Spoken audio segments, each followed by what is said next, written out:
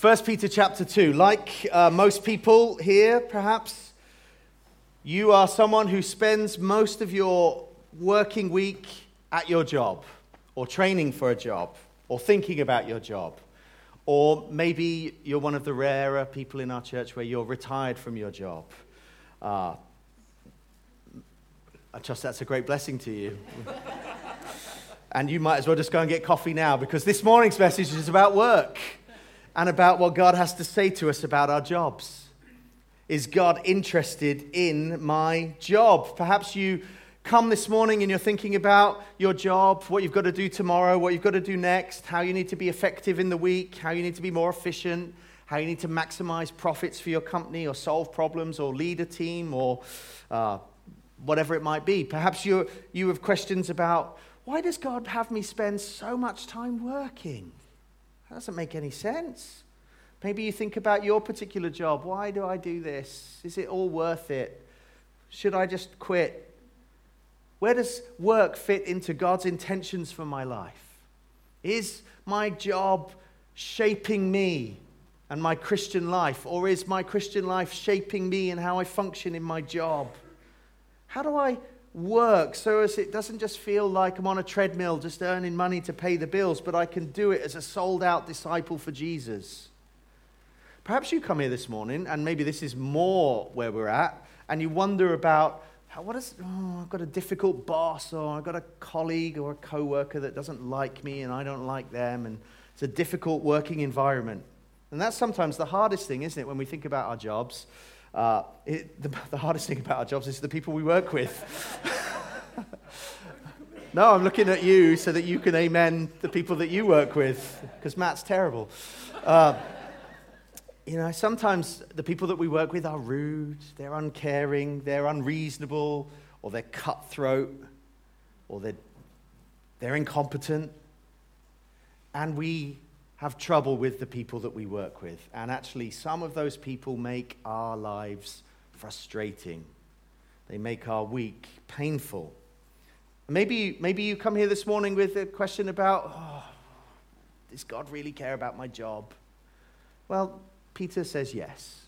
And we're going to see how he says yes and why he says yes in today's passage. Now, remember, this is set in the context of verses 11 and 12, that general principle of Christians in a world that doesn't follow Jesus. We're to live like aliens, fight like soldiers, behave like ambassadors. And then we said he's drilling down into the details. So last week, we looked at, is God interested in my politics? And we said, yes, he is.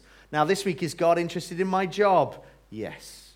So let's read from verses 18 to 23, and we're going to hear how God is interested in our job, and hopefully we're going to address the questions that we have about difficult bosses, difficult co-workers, difficult working environments, and what God thinks about our work. This is what God's word says to us, verse 18. Servants, or actually the Greek word is slaves, be subject to your masters with all respect, not only to the good and the gentle, but also to the unjust. For this is a gracious thing, when, mindful of God, one endures sorrow while suffering unjustly. For what credit is it if, when you sin and are beaten for it, you endure? But if, when you do good and suffer for it, you endure, well, this is a gracious thing in the sight of God. For to this you have been called, because Christ also suffered for you, leaving you an example so that you might follow in his footsteps. He committed no sin, neither was deceit found in his mouth. When he was reviled, he did not revile in return. When he suffered, he did not threaten, but continued entrusting himself to him who judges justly. Let me pray, and we'll dive in. Lord, thank you for your word. Thank you that you speak directly into our everyday situations. And particularly this morning, how you speak into the everyday situation of our work. and our employment and our life. We pray we'd hear your voice speaking this morning. We'd cling to what you say, and that it would change us and shape us as we think about our work. That a change in perspective would change our hearts, that might change our situations and our environments and how we respond at work.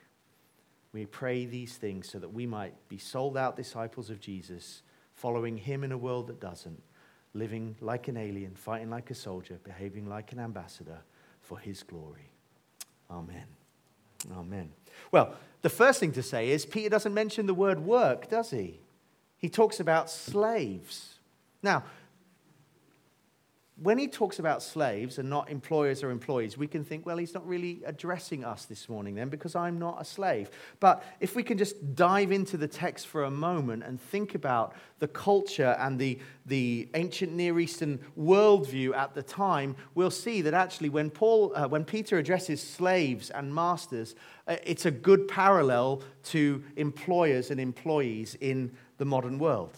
Now, one other thing to say before we get going is that slavery often makes us feel very uncomfortable when it crops up in the Bible, because we wonder at times, why does the Bible not completely, address slavery and call for its immediate abolition?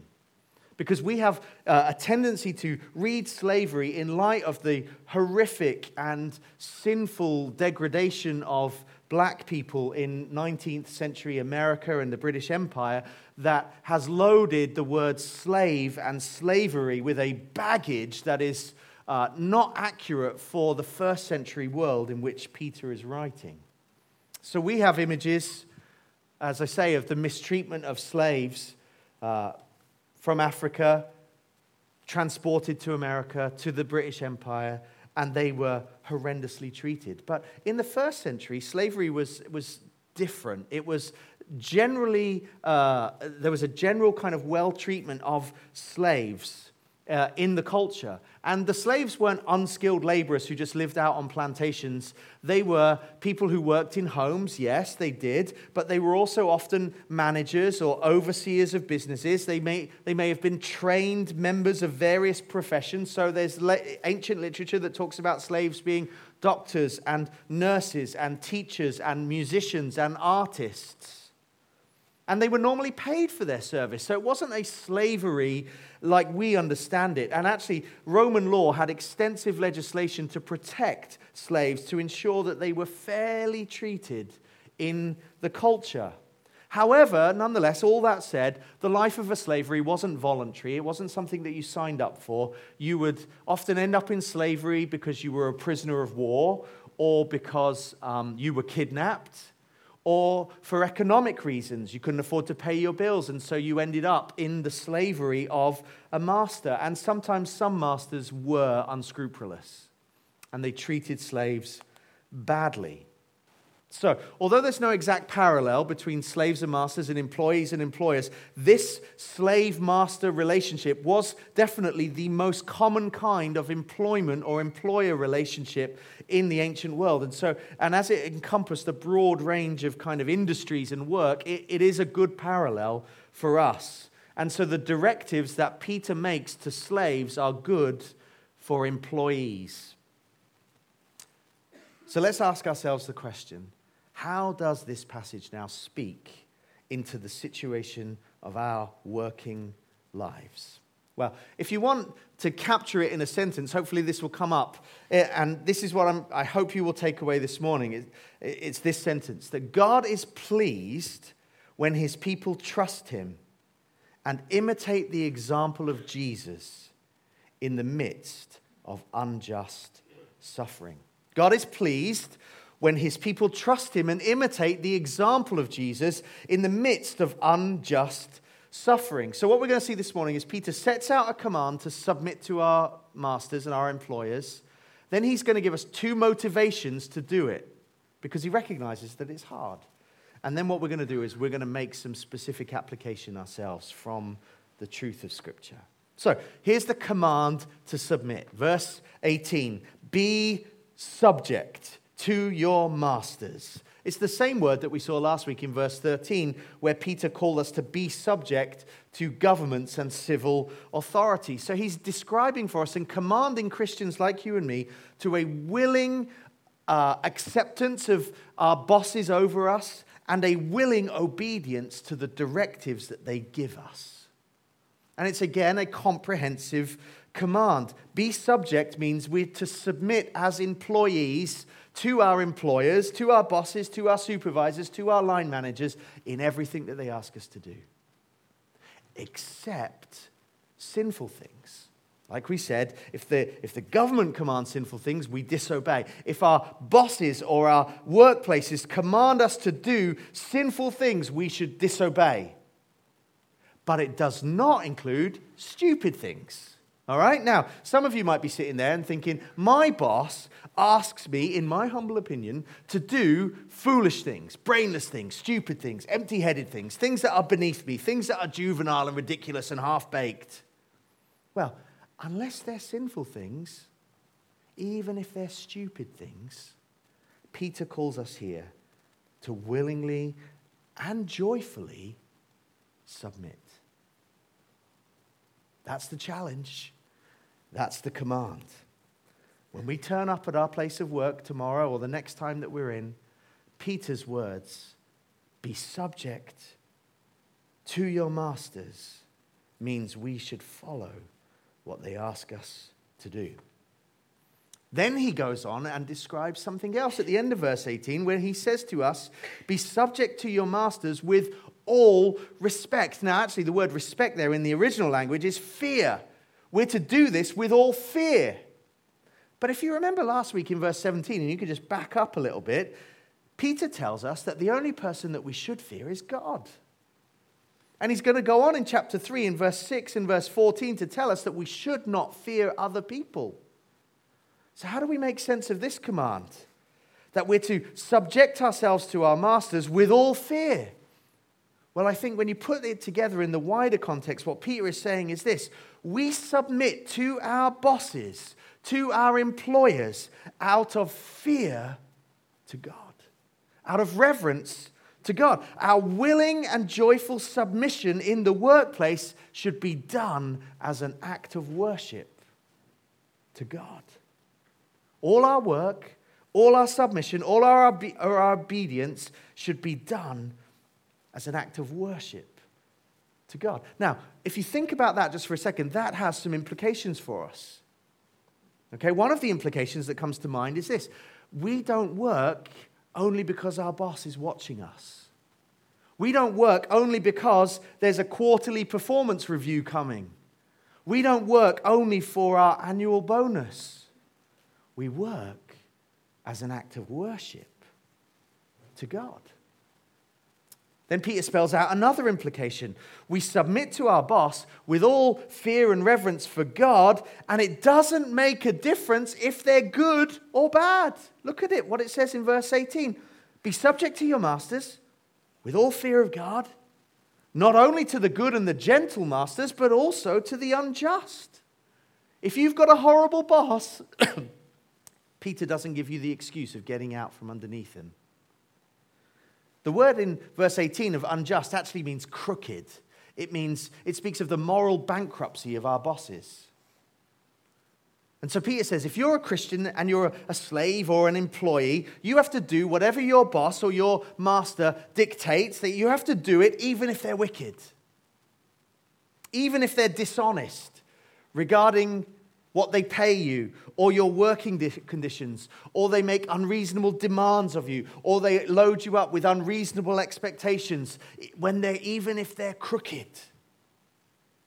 Even if your boss is unscrupulous and takes advantage of people and takes advantage of every opportunity to get ahead, and he tramples on others to get to the top.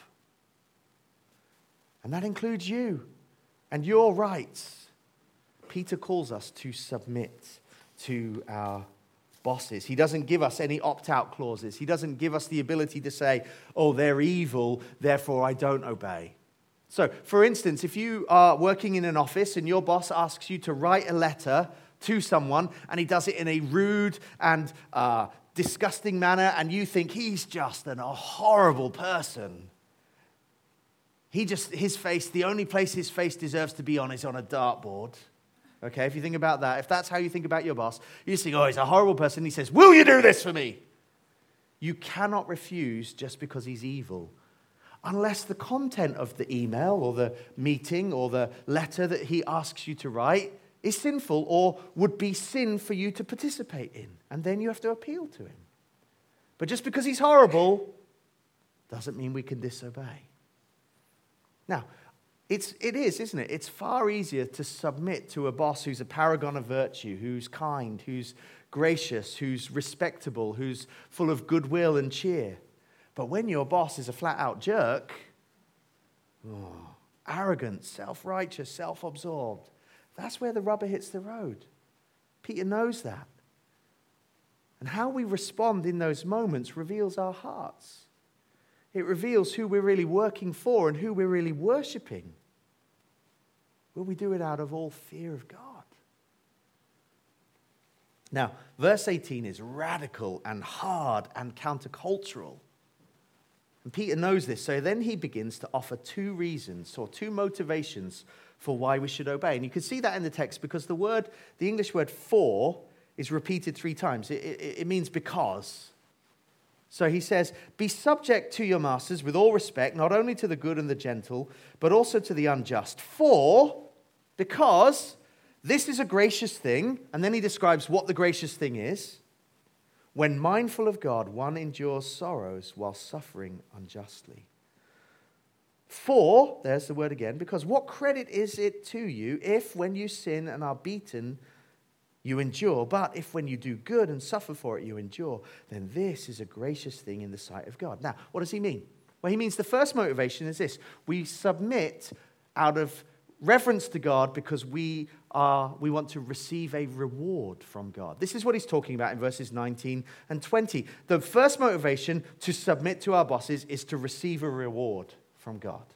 Now, verse 19 presents the general principle that those who suffer unjustly will be rewarded by God. And then verse 20 unpacks it a little bit. And I think it's all based on Jesus' teaching of Luke chapter 6, which we don't have time to go to, but you could read it in your own time. In Luke chapter 6, 32 to 35, Jesus presents this argument to the people, and he says, basically, if you are the kind of person who loves only friends and only family, then you're no different from an unbeliever. But Christians should be marked by a love for others, including sinners and enemies.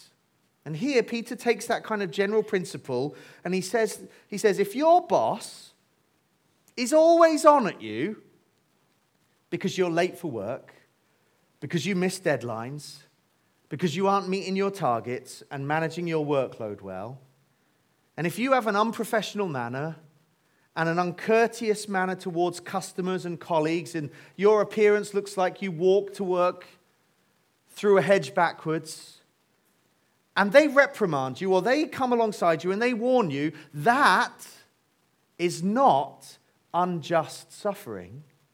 That's just getting what you deserve for being useless or incompetent or lazy. And it doesn't matter if your boss is an obnoxious ogre and treats you badly and shouts at you, that's your just desserts. What credit is that to you, you know? If when you do wrong and you are reprimanded, you just get what you deserve. However, if you are mindful of God and you're working ultimately for Him, and it's reflected in your effort and your diligence and your hard work, but your boss constantly makes you the butt of their jokes and constantly discriminates against you and credits other people with your work or passes over you for particular tasks or fails to give you the opportunity for a promotion or tramples on your rights or loads you with overbearing burdens and extra works because you are a Christian, then that is unjust suffering. And if you stand up under it, God will give you a reward. Now, what is that reward? Well, I think it's this, and it's tied to what Peter's already said in chapter 1. Because when we experience unjust suffering, if you're like me, when in those moments, those small moments when I've experienced unjust suffering at the hands of others for being a Christian, my natural inclination is, and my sense of self-protection is for revenge or rage or rebellion. 3 R's so we can remember them. We rage at someone, we get angry. I can't believe they would do this to me. Or we say, well, I'm not going to do that, and we rebel. I'm not going to do it. How dare they speak to me like that? I'm not going to do it. Or we plan revenge, and we say, oh, I'll do this, but I'm going to get them back. And you go off to B&Q and you buy a box of 6-inch nails and you plant them carefully under each of your boss's tires. Don't tell me you've never thought about that. And if you haven't, you can have that one for free. But Peter says, if we endure, it's a gracious thing. It's God's grace to us.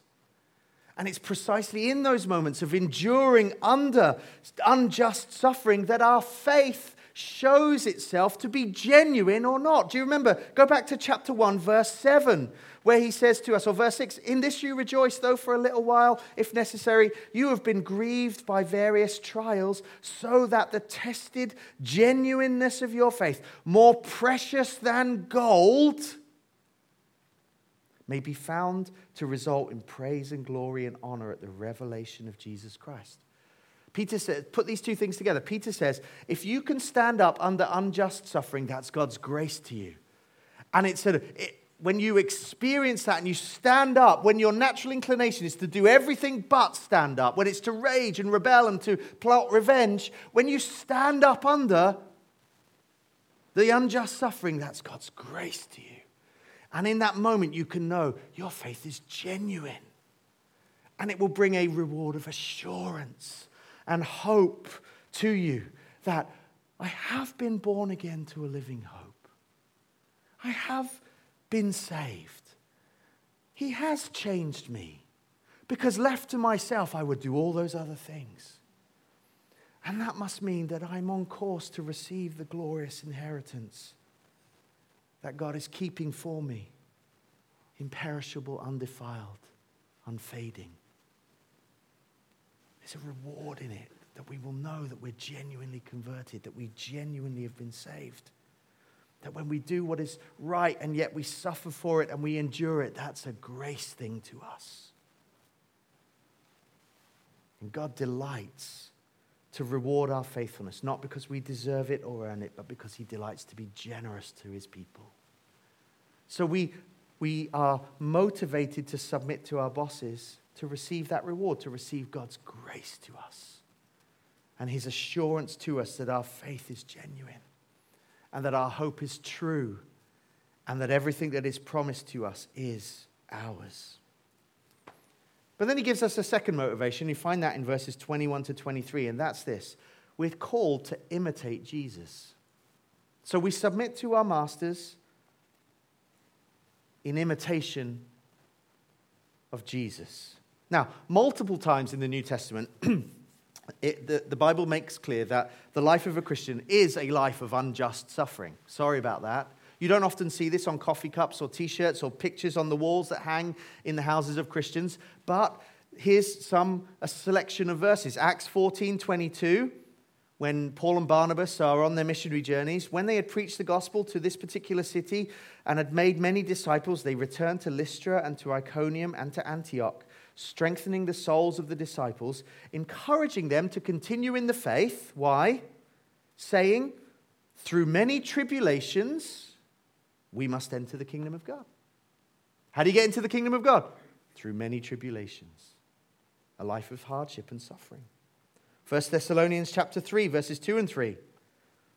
Paul again says, we sent Timothy, our brother and God's co-worker in the gospel to you, to establish you and exhort you in your faith. Why? So that no one may be moved by afflictions. For you yourselves know that we are destined for this, for a life of affliction. Then perhaps the most famous one, 2 Timothy 3:12, where Paul again says, all who desire to live a godly life in Christ Jesus will be persecuted. Persecution, unjust suffering is not a sign that we have done something wrong or that God has lost control of the world and failed us. Actually, it's a reality that Christ himself promised us. As you read through Mark, you'll get to chapter 8, verses 34 and 35, where Jesus says this, or where Mark says this about Jesus. And calling the crowd to himself with his disciples, he said to them, "If anyone would come after me, let him deny himself and take up his cross and follow me. For whoever would save his life will lose it.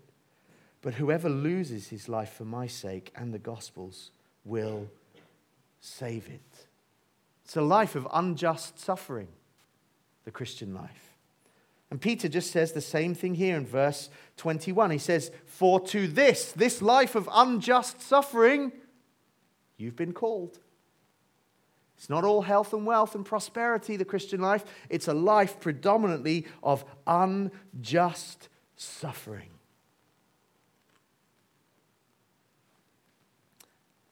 Why? Because that was part and parcel of the life of Jesus. Because Jesus faced unjust suffering. And as his body, we're connected to his head, or to him as the head. And just like in childbirth, you know, when you're pregnant and the baby's down, Joe will tell you they like to get they want the head down because then as the head goes out first, so the body comes out easily afterwards. The body follows the head. And as Christ is our head and he endured unjust suffering, so the body will, just like the head. And Jesus, in his cross work at Calvary, suffered for us as a substitutionary sacrifice of atonement.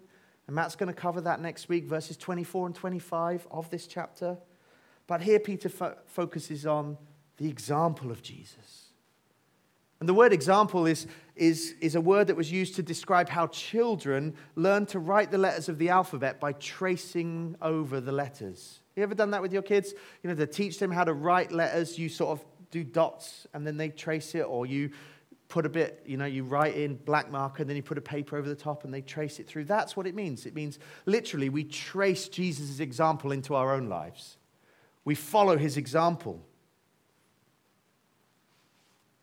Juan Sanchez, in his commentary on 1 Peter, says this: tracing Jesus' footsteps, being a true follower of Jesus, will take Christians on the road marked with unjust suffering. If we're never inconvenienced because of our faith, then we need to evaluate whether or not our faith is worth persecuting. If you haven't suffered for Jesus, we have to question, I have to question, am I really following him?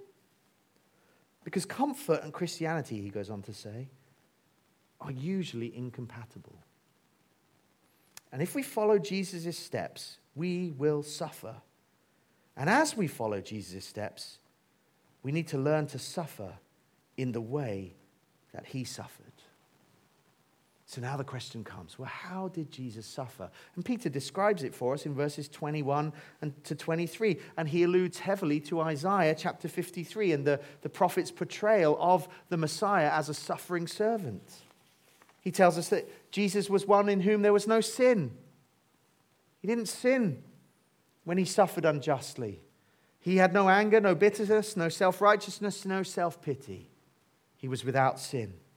There was no deceit in his mouth. He didn't try and lie or cover himself and try and get out from underneath what was going on. There was no reviling. He didn't throw insults and use abusive speech to those who insulted and abused him. He didn't threaten. He didn't lash out, try intimidation tactics, plan revenge against those who upset him and persecuted him. Jesus didn't bite his tongue. He didn't suppress his anger. He didn't just kind of keep calm and carry on. Neither did he find some therapeutic way of expressing his anger at some other time, like he just went home and cried into his pillow. No, Jesus wasn't finding some self-dependent solution. He instead endured suffering by entrusting himself to God. Look with me at the end of verse 23. He did not sin. No deceit was found in his mouth. He did not revile. He did not threaten, but he continued in an ongoing way every day, entrusting himself to who? To God, who judges justly. You see that connection there that Peter makes? Jesus could endure unjust suffering because his trust was in a God who judges justly. He recognized, I don't have to be a Marvel superhero and be a vigilante and take justice into my own hands. I can trust God with it. I can trust God with it. Everything that happens to me now unjustly, there'll be a reckoning in the future when God will bring justice on the oppressed and justice on the oppressor. Where God will bring justice to the persecuted and justice to the persecutor. And so Jesus entrusted himself to God as a just judge, knowing that there would be a day coming when God would right all wrongs, set right what is everything that was unjust, punish the evildoer. And therefore he just had to wait patiently. And as we follow his example, that's what we're called to do too. Not to don a mask and a cape and run around like Batman of the office or the warehouse, trying to put right all injustices as some paragon of virtue ourselves. No, Peter calls us here to entrust ourselves to a just judge who will right all the wrongs against us. And therefore, we can submit to unjust masters and bosses and employers without any resentment, without any rebellion, without any rage, without any thoughts of revenge or self-pity or despair, because we know God's got our back. And in the end, he'll make sure that his people are protected and the evildoers receive their punishment. He's got our backs. Therefore, we can submit to our bosses and our difficult work colleagues and our difficult working environment out of fear and reverence for God. Now, let me just make 4 very quick, specific applications about what this might look like in our workplaces this week, whether our bosses are good or bad. First one is this. There should be a happy submission to God, to God's authority that he's placed in our workplace. Like we said, it's easy to submit to your boss if they're nice and likable, but it's very difficult to submit to our bosses if we consider them to be like the devil incarnate. But Jesus' example of no sin, no deceit, no reviling, no threatening means that we should speak well of our bosses to outsiders, even if they're horrible. We should speak well of our colleagues, even if they're horrible. We should respect them. We should protect their reputations as much as we can. We should pray for them, that God would bring them to repentance and trust Christ for salvation. We should pray for ourselves that we'll be able to submit to our bosses and work for them and work with them with joy, not just a kind of dutiful resignation. Faith-fueled service of God in the workplace means a willing and joyful and happy submission to those that God has placed over us, even when it's not fun. Even when it's not fair. Secondly, let there be a determination among us not to complain. The example of Jesus, no sin, no deceit, no reviling, no threats, would encompass our desire to complain. You know, if you think about think about the office environment that you work in or the people that you work with. The common currency, the common language that most people speak in the workplace is one of complaint. They complain about everything. Complain it's too hot, it's too cold. My pay packet is too small. The government takes too much in tax. The coffee is horrible. They make unreasonable expectations and demands of us. We complain. It's the common currency around the water cooler. And so as Christians, it would be rare and astonishing to be known as people who don't complain. Paul speaks right into this in Philippians chapter 2, where he says this: do all things without grumbling or complaining, that you may be blameless and innocent children of God, without blemish in the midst of a crooked and twisted generation, among whom you shine as lights in the world. Our non-complaining shines a light of the gospel into the darkness of our world. So let there be a determination amongst us not to complain. Now, having said that, that's not easy, is it? And some complaints are legit. You know, if you're experiencing sexual harassment at work, you should raise that in the right way with your employer. But complaining about your colleague because they didn't do this or that in the way that you wanted it done, or the coffee's not good, or they made a cup of tea and it was cold by the time it got to me, those complaints. Don't be a gossip. Don't be a grouse. Don't let us be complainers. Stop rolling our eyes and huffing at people as Christians. Let's have a determination not to complain. Thirdly, let's cultivate humility in our workplaces. Jesus was humble, wasn't he? No sin, no deceit, no reviling, no threats. That was humble. There was a humility to him. But the reality is most of the problems in our workplaces arise because we, A, think more highly of ourselves than we should, or B, we think we're above the work that we're given. I shouldn't have to do that. Oh, I'm much more valuable than this.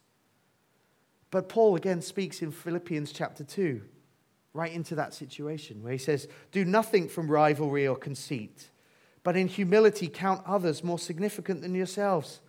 Let each of you look not only to his own interests, but also to the interests of others, and have the same mind of Christ. And then he goes on to describe, doesn't he?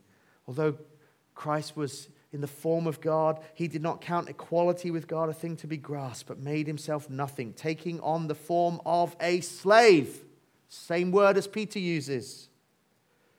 Being born in the likeness of men and being found in this human form, he humbled himself by becoming obedient to the point of death, even to death on a cross. What does this all mean for us? It means this: no matter how important you think you are and no matter how lowly the task is that you have been given by your boss, you have never, ever, ever, ever, ever stooped as low as Jesus did to save you. And therefore, there should be a conspicuous humility to Christians.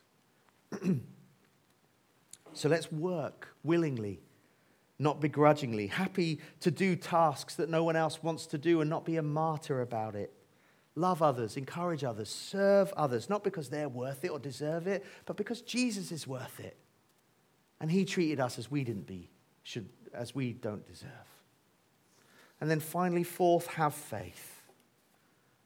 This is a life we've been called to. God is sovereign over us. And although at first blush it appears that a life of unjust suffering can be very despairing and dismaying, actually, it's in those moments of unjust suffering where we experience the closeness and the presence of God and the deepness of fellowship with him than we would have never experienced had we not gone through those things. So let's have faith. God is sovereign and he's at work. He's put us where we are for a very good reason. What's that reason? To glorify God in our workplaces. Let me close with this quote from this great book. This is Sebastian Treger and Greg Gilbert, The Gospel at Work. And in one of the final chapters, they make this remark. There aren't any magic formulas for dealing with difficult bosses and colleagues. But sometimes a change in perspective can lead to a change in heart, which changes everything. Our workplaces can be gloriously sanctifying places for us. Conflict, difficult authority figures, competitive co-workers are just some of the things that God uses to mold and shape us into the Jesus-reflecting people he wants us to be. Don't resent it if he's put those things in your life right now.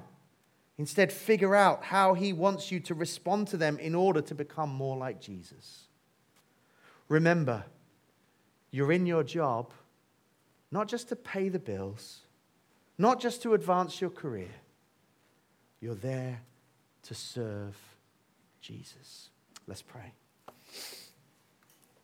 Father, thank you this morning for your grace to us and your word.